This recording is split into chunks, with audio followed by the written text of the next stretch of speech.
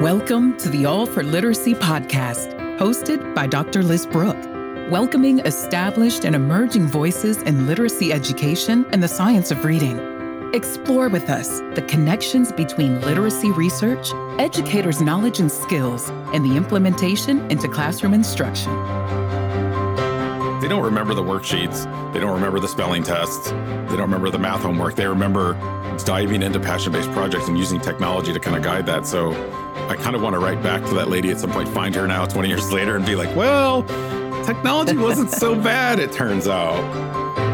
You just heard Carl Hooker, an educator and administrator for 21 years with a unique blend of education and technology experience. Today, Mr. Hooker brings his passion for thoughtful integration of technology in the classroom to All for Literacy. Here's your host, Liz Brooke.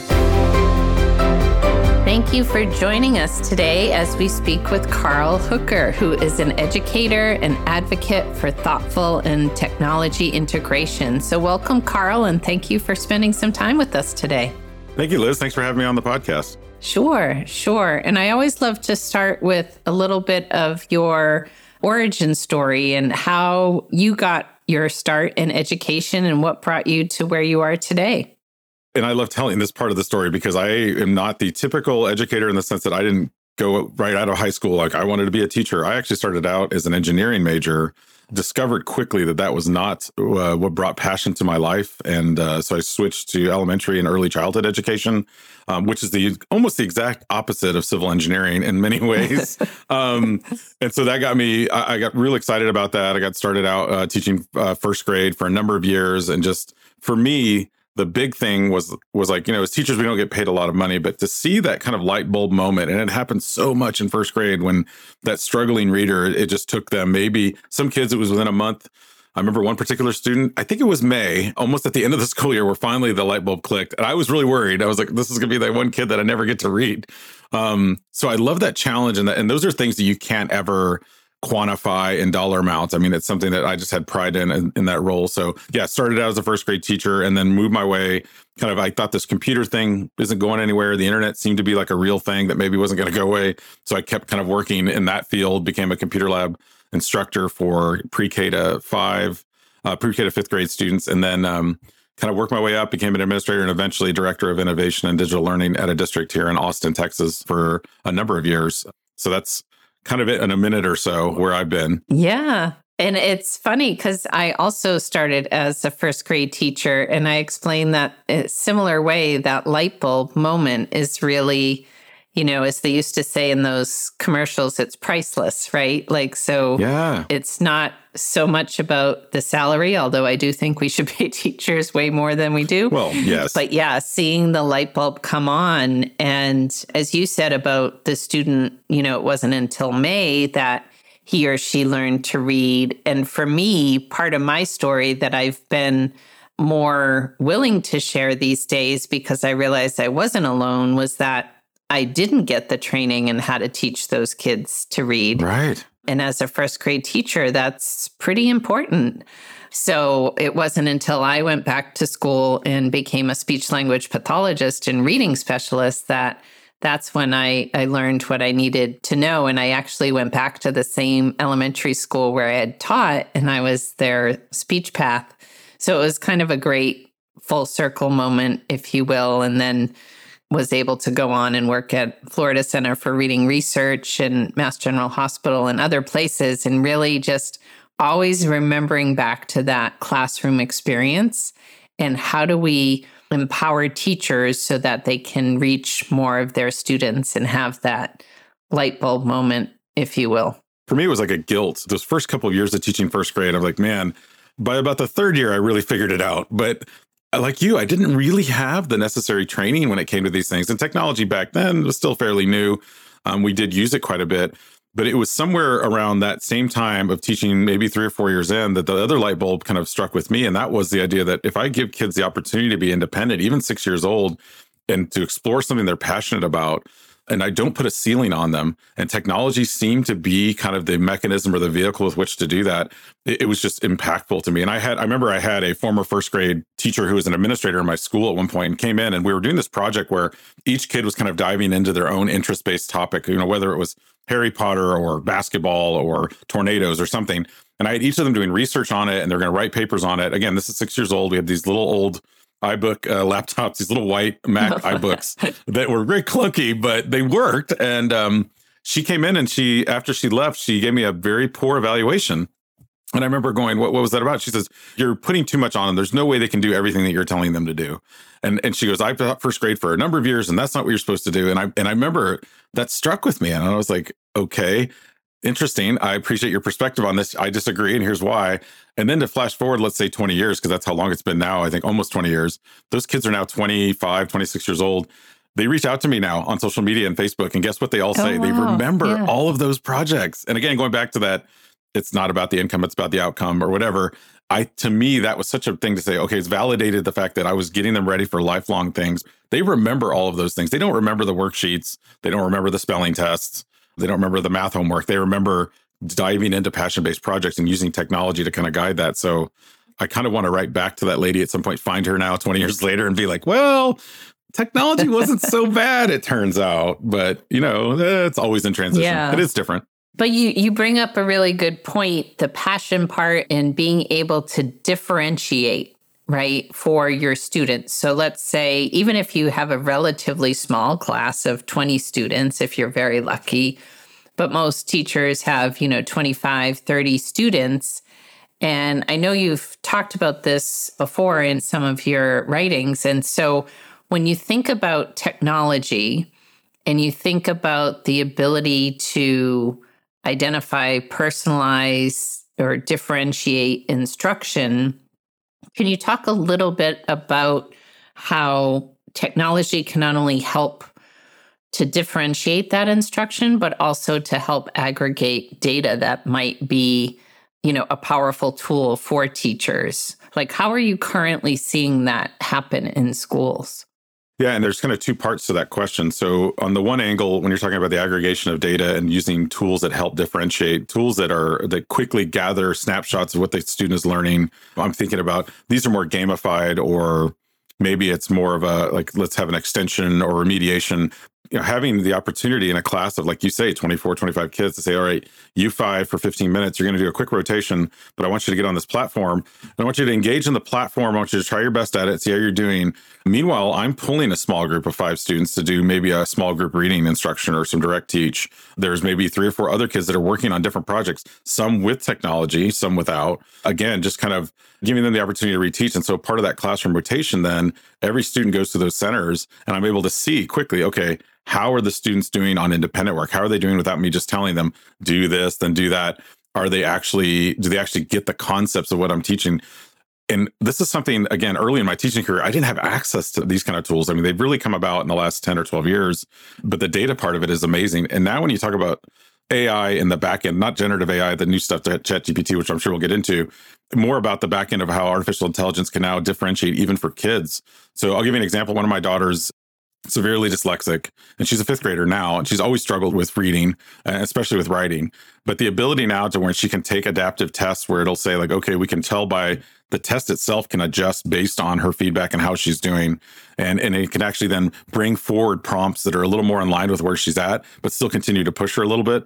In the olden days, quote unquote, it was like everyone took the exact same test with the exact same questions. 30 items. Yeah. I mean, and now you can even adjust the font to have dyslexic weighted font so she can actually read it a little bit better when you talk about adaptive technologies. So a potential for her, to have an opportunity that maybe she didn't or wouldn't have had without technology as a resource or as an assistant is just tremendous. And I think about how lucky it is that, first of all, that she's in this time period in our lives. But I can also imagine that in the future, it's just going to be even better for those kids, where it's not going to be something that's a hindrance. It's just going to empower them more. Yeah, absolutely. Like you said, not giving the same 30 items to every student.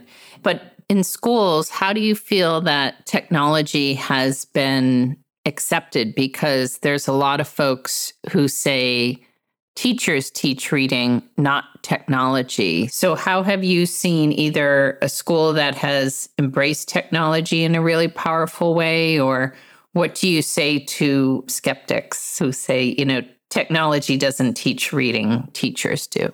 Well, yeah. And there is a lot. I mean, let's be fair, Liz, there's a lot of skeptics out there with anything new and anything different. And technology is definitely new and different and potentially disruptive, which could be good or disruptive in a bad way. And so for the skeptics, a lot of what I talk about, even when I talk to teachers when I work in classrooms, and I do currently, I travel across the country consulting with districts. I work in classrooms. I get in classrooms and use the technology with the students to talk to them about the balance of everything. First of all, just sticking a kid on a computer and letting them learn how to read, that is not the answer. We know that teachers are still, they're the ones that are creating the experiences in the classroom. However, the technology can be an assistant for that. It's not going to replace the teacher. I did see a funny website that was called willrobotstakemyjob.com. And you can actually, this is a true website where you can type in a job of any type. And in the next 20 years, the AI basically spits out and says, this is the chance or percentage likelihood that your job will be replaced by a robot or a computer. And it's funny because the first thing I type in always is teachers. And teachers are always like, oh, what is it, like 50%, 75%? No, it's 0.95% likelihood that in the next 20 years we'll be replaced by technology. We are totally safe in terms of that. However, we should still utilize it strongly. By the way, just side note, there's lots of jobs. You can probably imagine some other jobs that may be getting replaced in the next 20 years, like, cashiers and actually truck drivers, things like that. But then having that conversation with teachers to say, okay, let's have some comfort in knowing that you're still kind of the sole part of this. And I think that's where some of the struggle is. It's a giving up of a little bit of a control.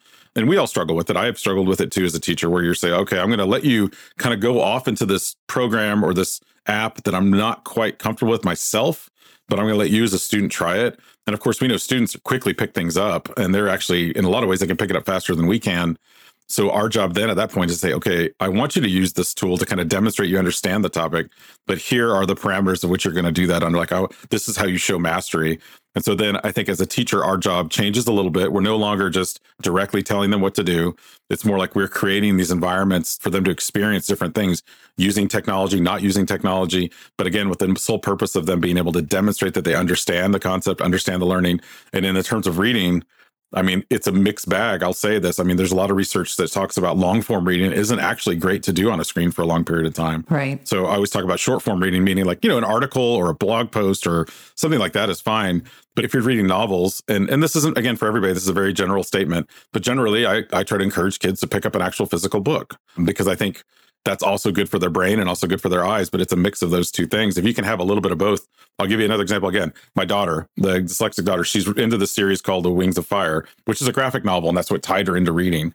Well, now she has a platform that will actually help her read the novels, because now she's kind of a progressed past the graphic novels and going straight into novels where it's just words. And again, it gives me chills to talk about this as a father, because I never thought she'd be the kind of kid that liked reading. She loves it now. And it's because she's had these tools and assistive technology tools to get her excited about these things, and having it read along with her as she reads a physical book, but she can hear it reading with her, gives her that confidence where sometimes she just turns it off and reads it herself. But I can't imagine that she would be anywhere near that at this point in her educational career if we didn't have those assistive tools.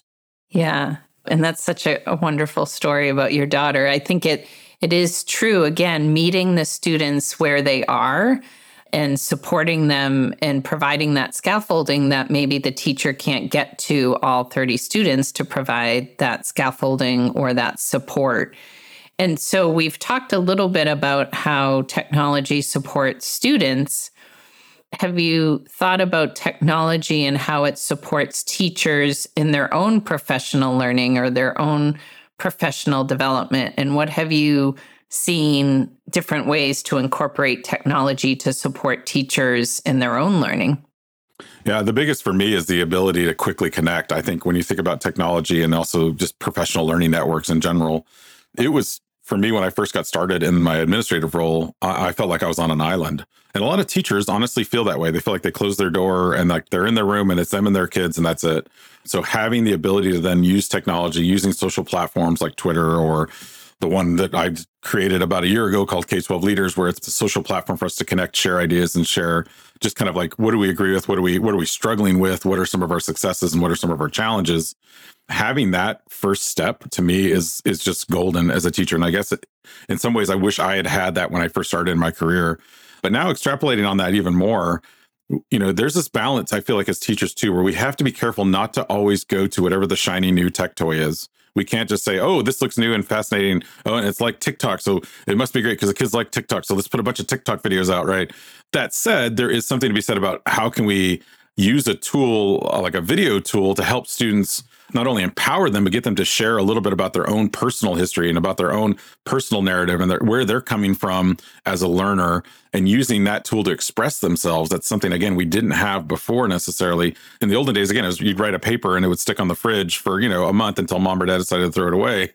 Now you can post it out there and have other people share and comment on it, which, again, going back to the technology is disruptive, can be good, can be bad, because sometimes we get some comments that we don't necessarily agree with. So teaching the kids that balance is a big part of it. So back to your question about the teachers, though, I do think for me, the early wins that I had when training teachers with technology was, let's figure out ways that this tool can make your life a little bit more efficient. I'm not saying easier necessarily. More efficient, meaning instead of standing 45 minutes in front of the copy machine, waiting for those copies to come out, maybe you distribute this through some sort of learning management console. Or instead of reading with each kid individually, maybe you have them reading and recording a section of something that they're doing. And then you're able to kind of go back and listen to that concept later. So you're able to do two things at once, kind of cloning yourselves in some ways. So talking to teachers, especially those that are maybe a little reticent about the use of technology, showing them a couple of ways that it can help them reach all of their learners. Because let's face it, most teachers are in this for the kids. And so if you can make that case to them, they'll be on board with it. So even the teachers that hesitate with technology, they'll say, oh, okay, well, I can understand and hear a little bit more about what my students are thinking. I think that's a powerful way to kind of get them on board with it. Yeah, that reminds me of a recently posted article. I think it was by Kevin Martin, suggested that an increasing number of these platforms are using what he called classroom orchestration systems to reduce those common classroom tasks, right? From as many as 26 steps to a single voice prompt. So I think that's what you're talking about, right? Measurably reducing the cognitive demands on those busy teachers. So besides the community, which I think you brought up as a great point in not feeling like you're on an island, but do you see this kind of classroom orchestration systems as another way to really see tech being a support to teachers? Yeah, I think I love that. By the way, I love that phrase because, learning management system sounds very dry. I like classroom orchestration system. That to me is the new thing. The CO, we get another acronym in education. We need a COS instead of an LMS. COS, yes. Yeah. I think what it comes down to with those tools is I like that concept because for me with students in general, my goal has always been as a teacher is I want you to feel comfortable and assertive and empowered in driving your own learning, what you're doing, how you're doing it, what are you creating as an output for that learning, making it about not only the product, but about the process, right? We want it to be a little bit of both. And so using tools that can help that as a teacher, I start to see, okay, so if in the olden days I had to go through these 17,000 steps or 26 steps, and now I don't need to do that. Maybe now I just create it used to be called Flipgrid, but now it's Flip, right? Where you record a little snippet of something. In the olden days, that would take a camera, a computer, some software, some editing software, uploading things and posting it somewhere and sending it. Now it's just they join a group, they post their thoughts, they can have a backdrop without a green screen and really talk through some of their thoughts and feedback. And then again, as a teacher, now I see a quick snapshot of what each of those 30 students is thinking, and I can hear their actual voice into what they're thinking. So the challenge for me as a teacher then becomes like, okay, how can I create more avenues and pathways for students to really be heard and to really empower them to share what they know and what they don't know? Because you can pick up pretty quickly when you listen to the recordings of these kids, like, okay, this student's got it. They've got the concept. They got the objective down. Maybe a couple of kids you'll listen to like, wow, they totally missed the boat on this one. So we need to go back and do some reteach with them or maybe some one-on-one time. So really, again, when it comes back to technology and leveraging that as a teaching tool, let me find a tool that I call an evergreen tool, a creative tool, one that they can design and create and share back with me. And there's lots of them out there. I won't list them all, but there are a lot that teachers use. I will say to teachers that are listening to this, go beyond just like Google Slides, because there's more than just Google Slides when it comes to student creative work. But that is definitely kind of the first step for many of them. Right. And I think just like you said, your students reaching out to you years and years later about those types of projects and being able to give our students a different medium to express their ideas or be able to demonstrate their mastery of a knowledge rather than a worksheet or a test. So I think when we think about technology and the dramatic impact it can have on the learning environment, as this podcast is all for literacy, how do you see technology playing a role in this science of reading movement? I mean, to extrapolate a little bit further on what I was saying with my daughter, I think what technology can do in a lot of ways for any reader, any reading type is, again, that adaptive use, the ability to have the technology basically create an adaptive reading prompt or an adaptive reading passage that a student can then go through and look at and then assess, figure out, did they actually have comprehension of what they read? Because a lot of times kids are just flying through things, checking boxes, but actually to have it then prompt them and say, do you understand what you just read? And what did so-and-so say in the story, to make them make sure that they're actually comprehending what they're doing before they move along in the passage. So technology can add those little markers in there, those little kind of checkpoints along the way that, again, if we did this as a whole group, let's go back before technology, every student's going to read 2 sentences from the textbook as we go around the room, and all 30 kids, and you're sitting there as a student counting, okay, I'm 4 kids away, so I've got to read this sentence. Right. You remember like that? Now it's okay, the technology is going to give you this passage that we know is kind of adjusted based on your Lexile score or whatever your reading level is, and we're going to go ahead and start there and then say, okay, now here are a couple other options based on your interests. So whereas before you're very limited to the classroom library, and I had a beautiful library, and I still, like I said, I love the physical books. We still have tons of them here in our house, but now I can pick and choose based on interest and whatever your reading level is and assign to you a couple of options. Well, as a student, that's so much more empowering to me to say, okay, I'm not going to read the story about a dog that I don't really care about. Instead, I'm going to read a story about a kid who's creating his own robot to go to Mars, or a child who's learning how to ride a horse for the first time, something that really interests them and motivates them. Well, that's motivating to them as a reader. They want to read that story versus giving them very canned text that all 30 kids must read. So now technology allows that other layer of differentiation where you talk about interest and passion, which we talked about earlier. But to me, that's the huge driving factor why I and continue to push for the use of technology, especially when it comes to literacy, is giving kids those opportunities to find things they're passionate about and read and enjoy them. Because again, you never know when the light bulb's going to go off. And for me as an early teacher, I would throw a bunch of stuff and see what sticks. Now we have technology that can help us with that and guide kind of us as teachers to then curate more of those lessons for the kids. But at the same time, I'll say, let's make sure that we're also exposing them to all sorts of content. We don't want them just to be like, oh, because you like dragons, every book you're going to read is about dragons. No, that's not the answer either. But it's giving them that opportunity to see some of the things they're interested in and then exposing them to things that maybe they're not sure of or things they haven't learned about or read about before in their life.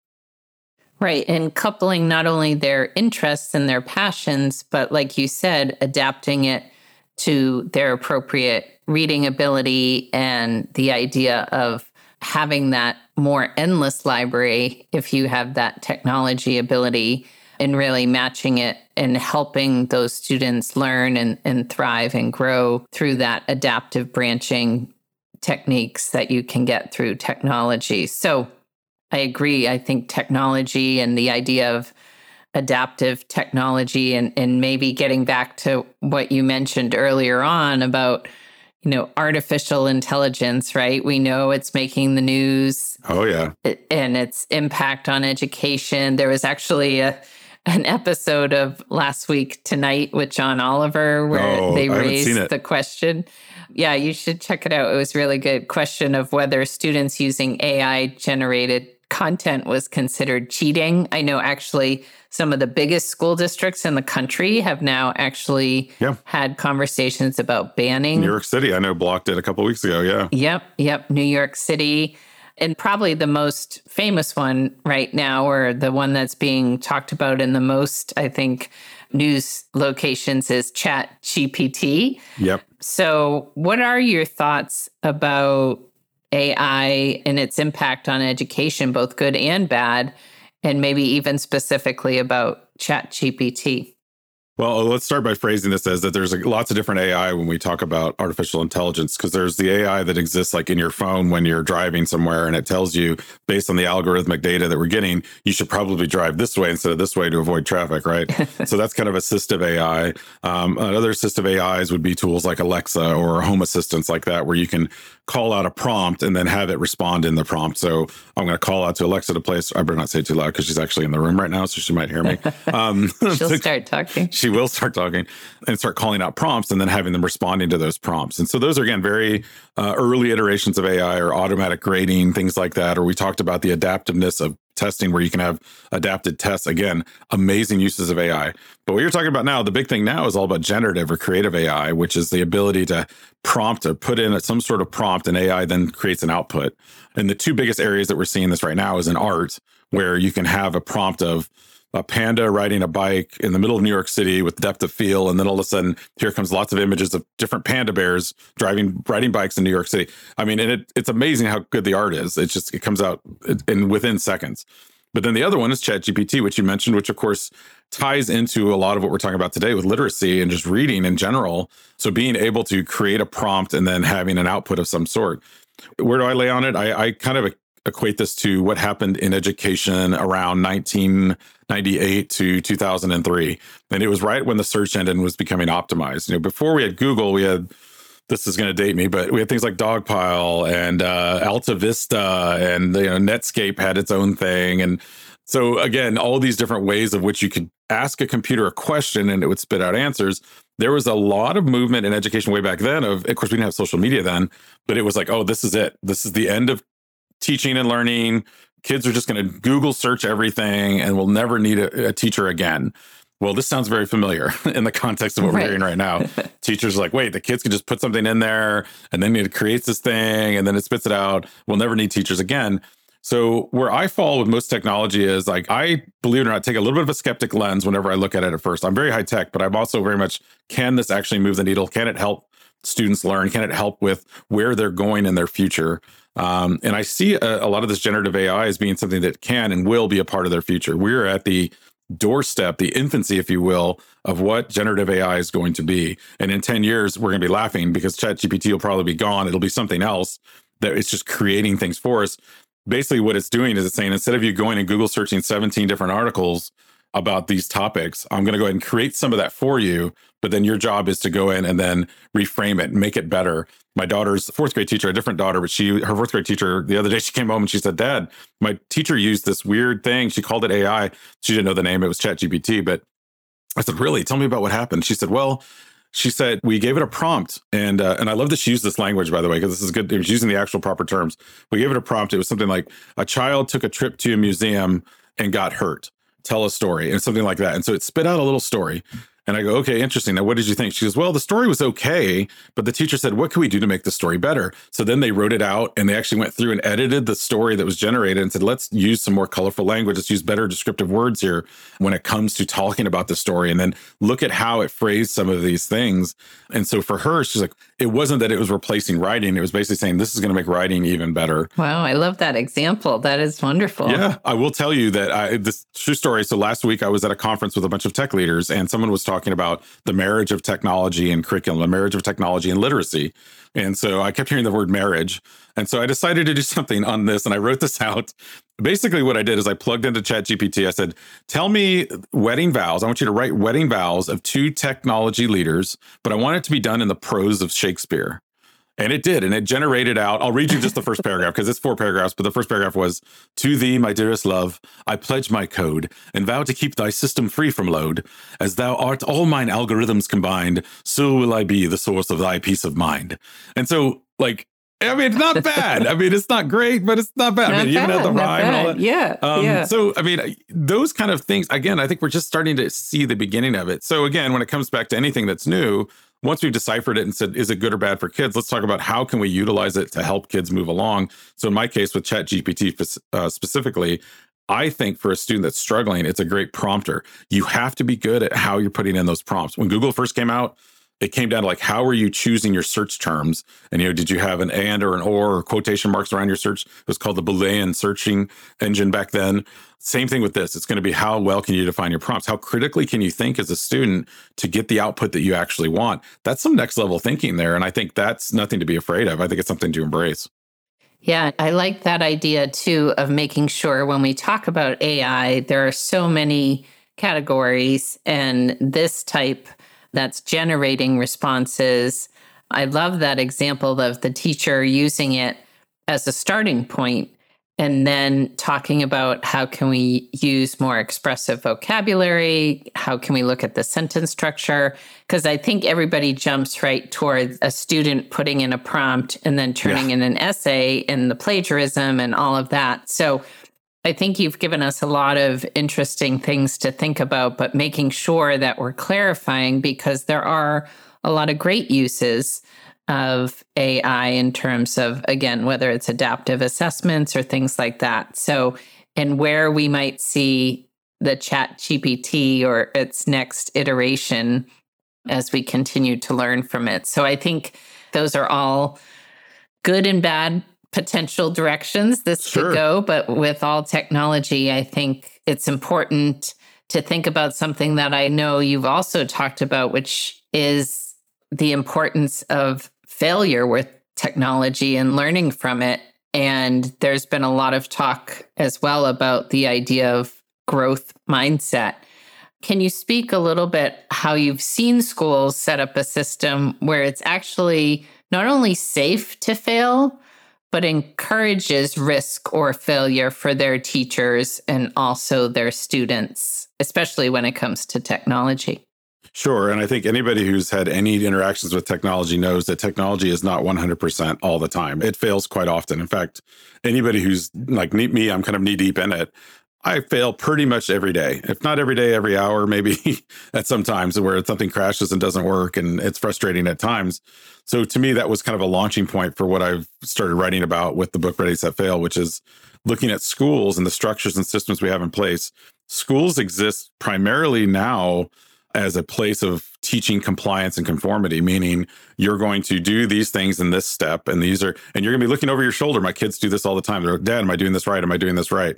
Like, it's not about checking for that compliance. Like, are you doing it correctly? Instead, I want you to feel comfortable where you can try something different, even if it's way out there, and then say, okay, how can I tie this into what I'm actually trying to learn? So for me, that was kind of the impetus for writing about it. And it's been part of my ethos for a long time with technology too, is like we have to encourage or create spaces where students are comfortable taking risks and failing. Now, I'm not going to rewrite curriculum. I'm not going to change grading practices or state testing, because let's be honest, those are mountains that are hard to move.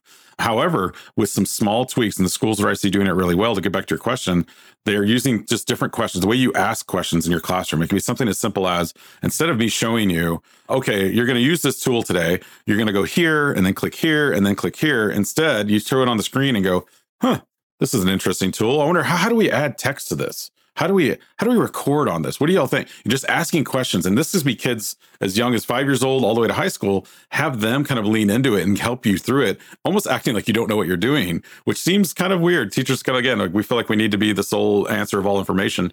So to give them that opportunity to kind of lean in and do that. And one particular school that I'll point out that did this really well is there was a school in Southern Illinois where the principal was a middle school, and they were really struggling with innovation and kind of the idea that we needed to try different things in our classroom. So what this principal did is she did a very low-tech thing. She took 3 different colored folders, essentially green, yellow, and red, and she used these little magnetic clips outside their door. And she goes, teachers, here's what I want. I want you to model the fact that you're trying something different in these ways. If the folder is green outside your door, that means everything's kind of normal, nothing crazy going on in here. Come on in, business as usual, but you're welcome to come into my classroom and see what's happening.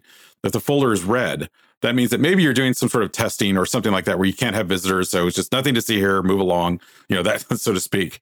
But if the folder is yellow, I want you to put that out there. And that means that essentially you're welcome to come into my classroom. However, know that we're trying something different. We're trying something new. It may be messy. It may be loud. It may not be what you would consider a quote unquote traditional classroom environment, because we're trying a new thing. And usually that new thing involves technology, not always, but sometimes.